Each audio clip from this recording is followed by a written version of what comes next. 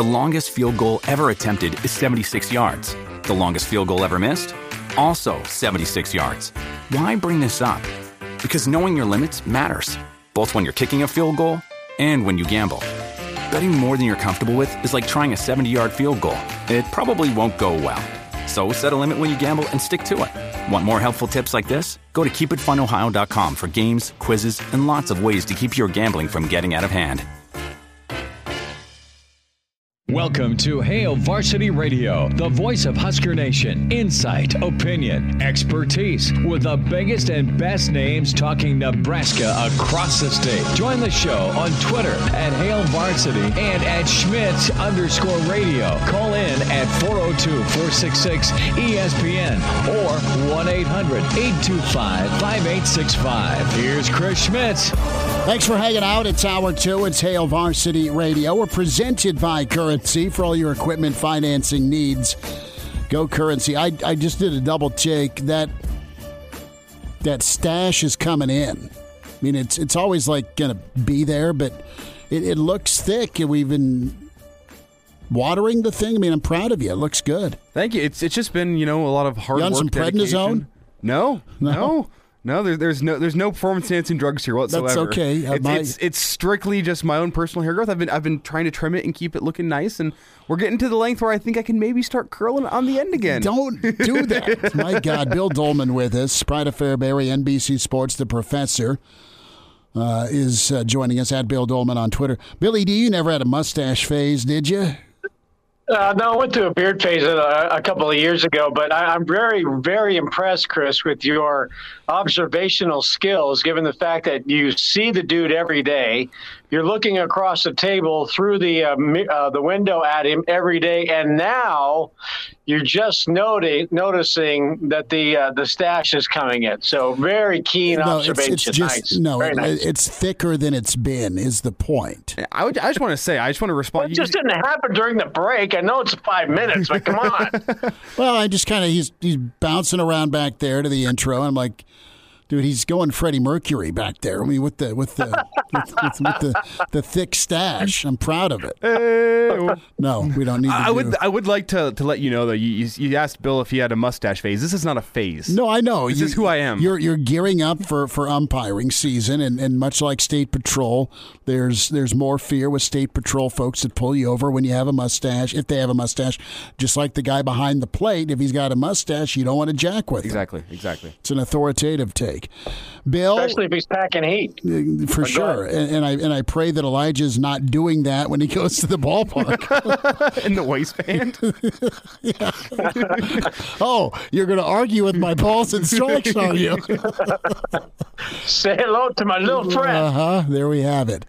Bill, wanted to get your reaction, not just with the signing class, because I know you're always into recruiting, but more so just the action by Rhule to really incorporate Coach Osborne. And not every coach has done that. Even some guys that, I don't know, played for him didn't do that. It's one thing to have him at practice. It's another thing to go out of his way like he did at the Outland Award dinner in Omaha to sit with him and break bread. And I think it's very important to Coach Rhule, not just for looks, but I think he's pretty sincere about it.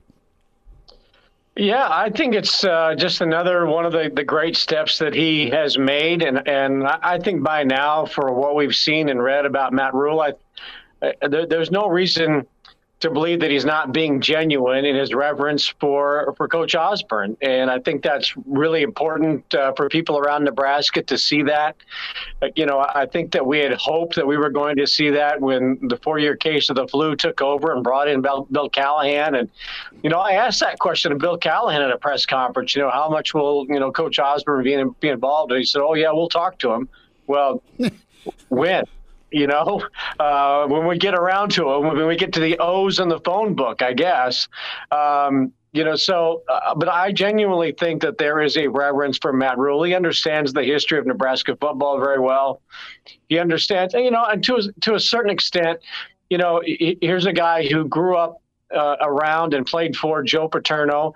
And at that time, Tom Osborne and Joe Paterno were, icons in college football. They were today it's Sweeney and Saban, and there's probably a couple out there, that are major legends in the game. I'm not going to put Lincoln Riley in that class just yet.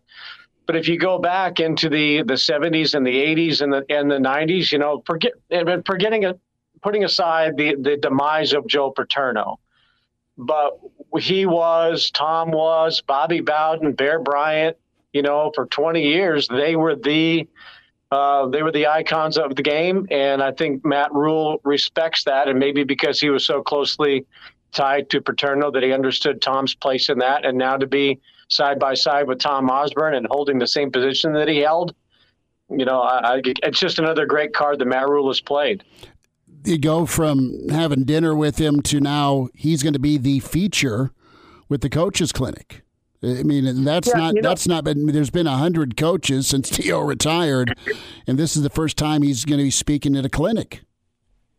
Yeah, and what I think is, really significant about that, and I think the turnout would be great, but I think it's going to be even greater.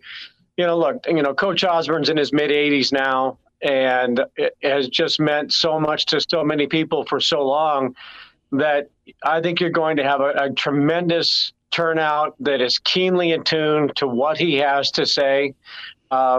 Because how many more times will they have that opportunity to do so? I kind of liken it a little bit when I heard Rule talking about that, to those legendary rockers who go around for one final concert and you just got to be there because it might be the last time that they're on stage. Mm-hmm. And I think for a football coach, whether they have been in the business for decades or just a couple of years, I think that, people will benefit and can say, you know what?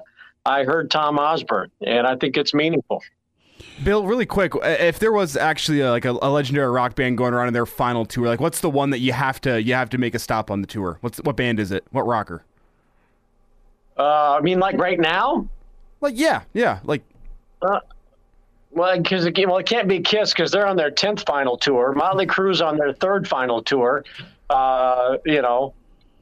I would love to have seen a final tour of Queen with Freddie Mercury. Okay. I mean, that would have been a great final one, but nobody does their final concert anymore. No. Come on. Van Morrison. Van Morrison, without a doubt. There it is. That'll never top. But you saw him in Dublin, though. That won't be topped, will it? I mean, seeing him in Dublin's. Unless I see him over there again, yeah. Right. Yeah, I don't know, man. Who I'd pick. Skid Row could get Sebastian Bach back in the fold. Anybody from the 80s is going to go to that one. Yeah, that's true. It's kind of impossible. What they want. Yeah. It's kind of impossible with the whole Cobain thing. But Nirvana would be great if they got the crew back together. I guess I would love to see Pearl Jam again. I saw them. It's almost been 9 years. That's crazy. 9 years since they've been here. Yeah, PBA. Bill, let's talk basketball here. And Fred Hoiberg in Nebraska. And Nebraska had an 0-for-2 week. They get Penn State on Sunday. And the discussion point, and I know you guys touched on this, Elijah, with the No Block, No Rock pod, but you've got reality. That's wins and losses. The numbers that are the numbers for Fred. But then you have, all right, what it looks like now. And, they've been throwing the ball away, but they've been competitive, and it sounds like they're going to keep fighting despite being depleted.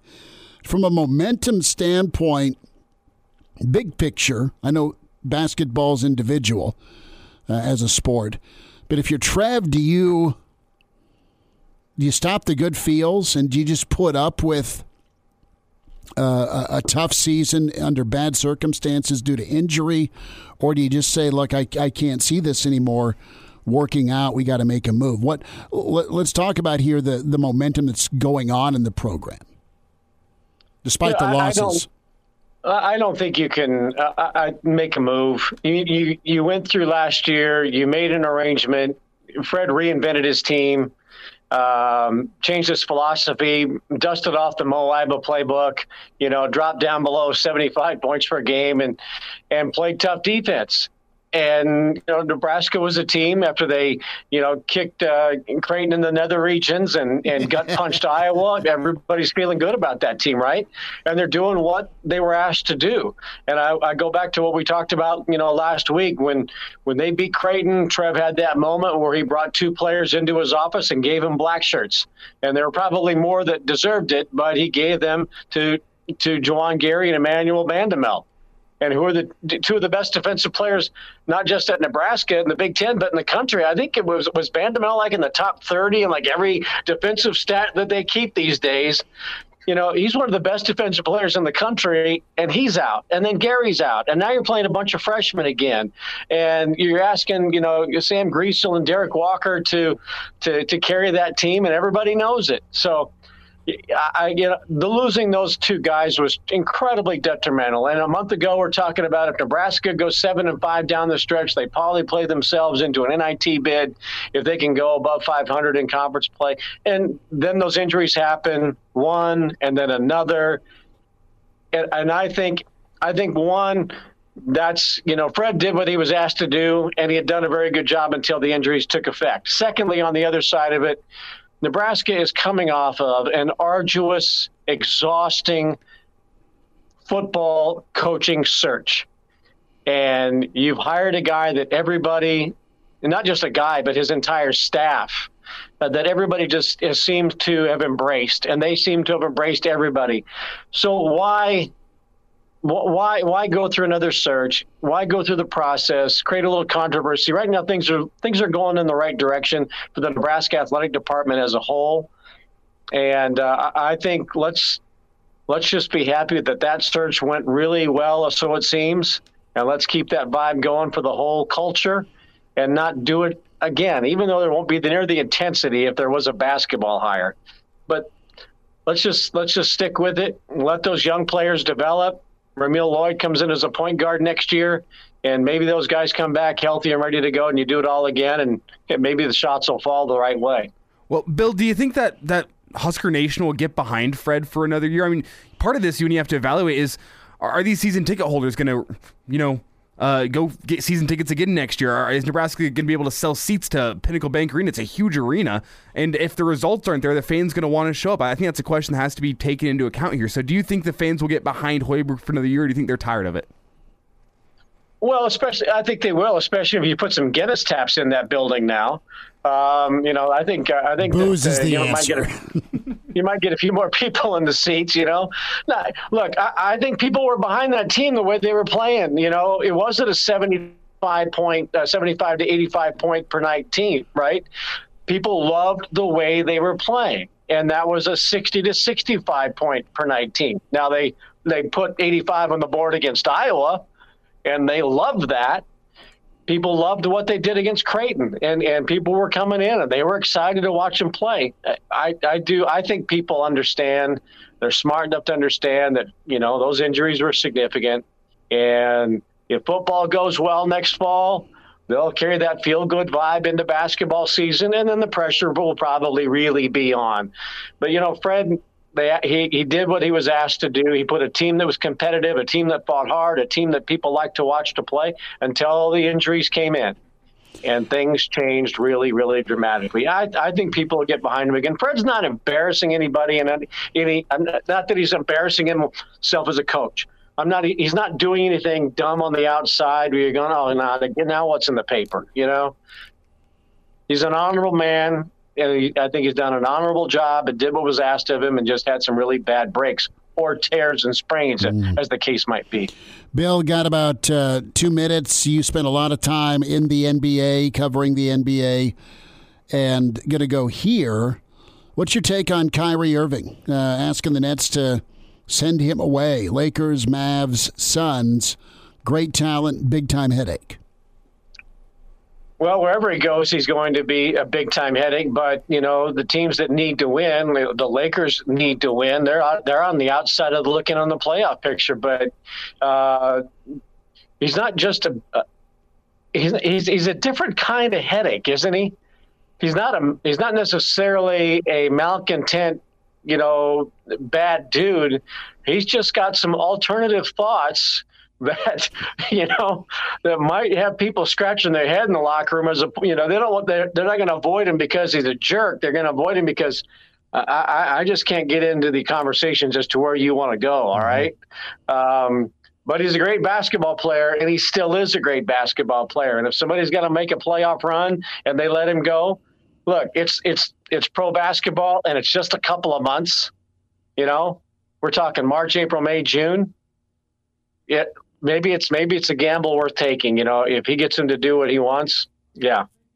I just wonder. I wonder how KD responds, right? Because you got him and Kyrie, and to be honest, to be Kyrie's teammate can be good and terrible. Like on the nights that it's clicking, you got elite help and a guy that's going to be able to get his own points, but also distribute.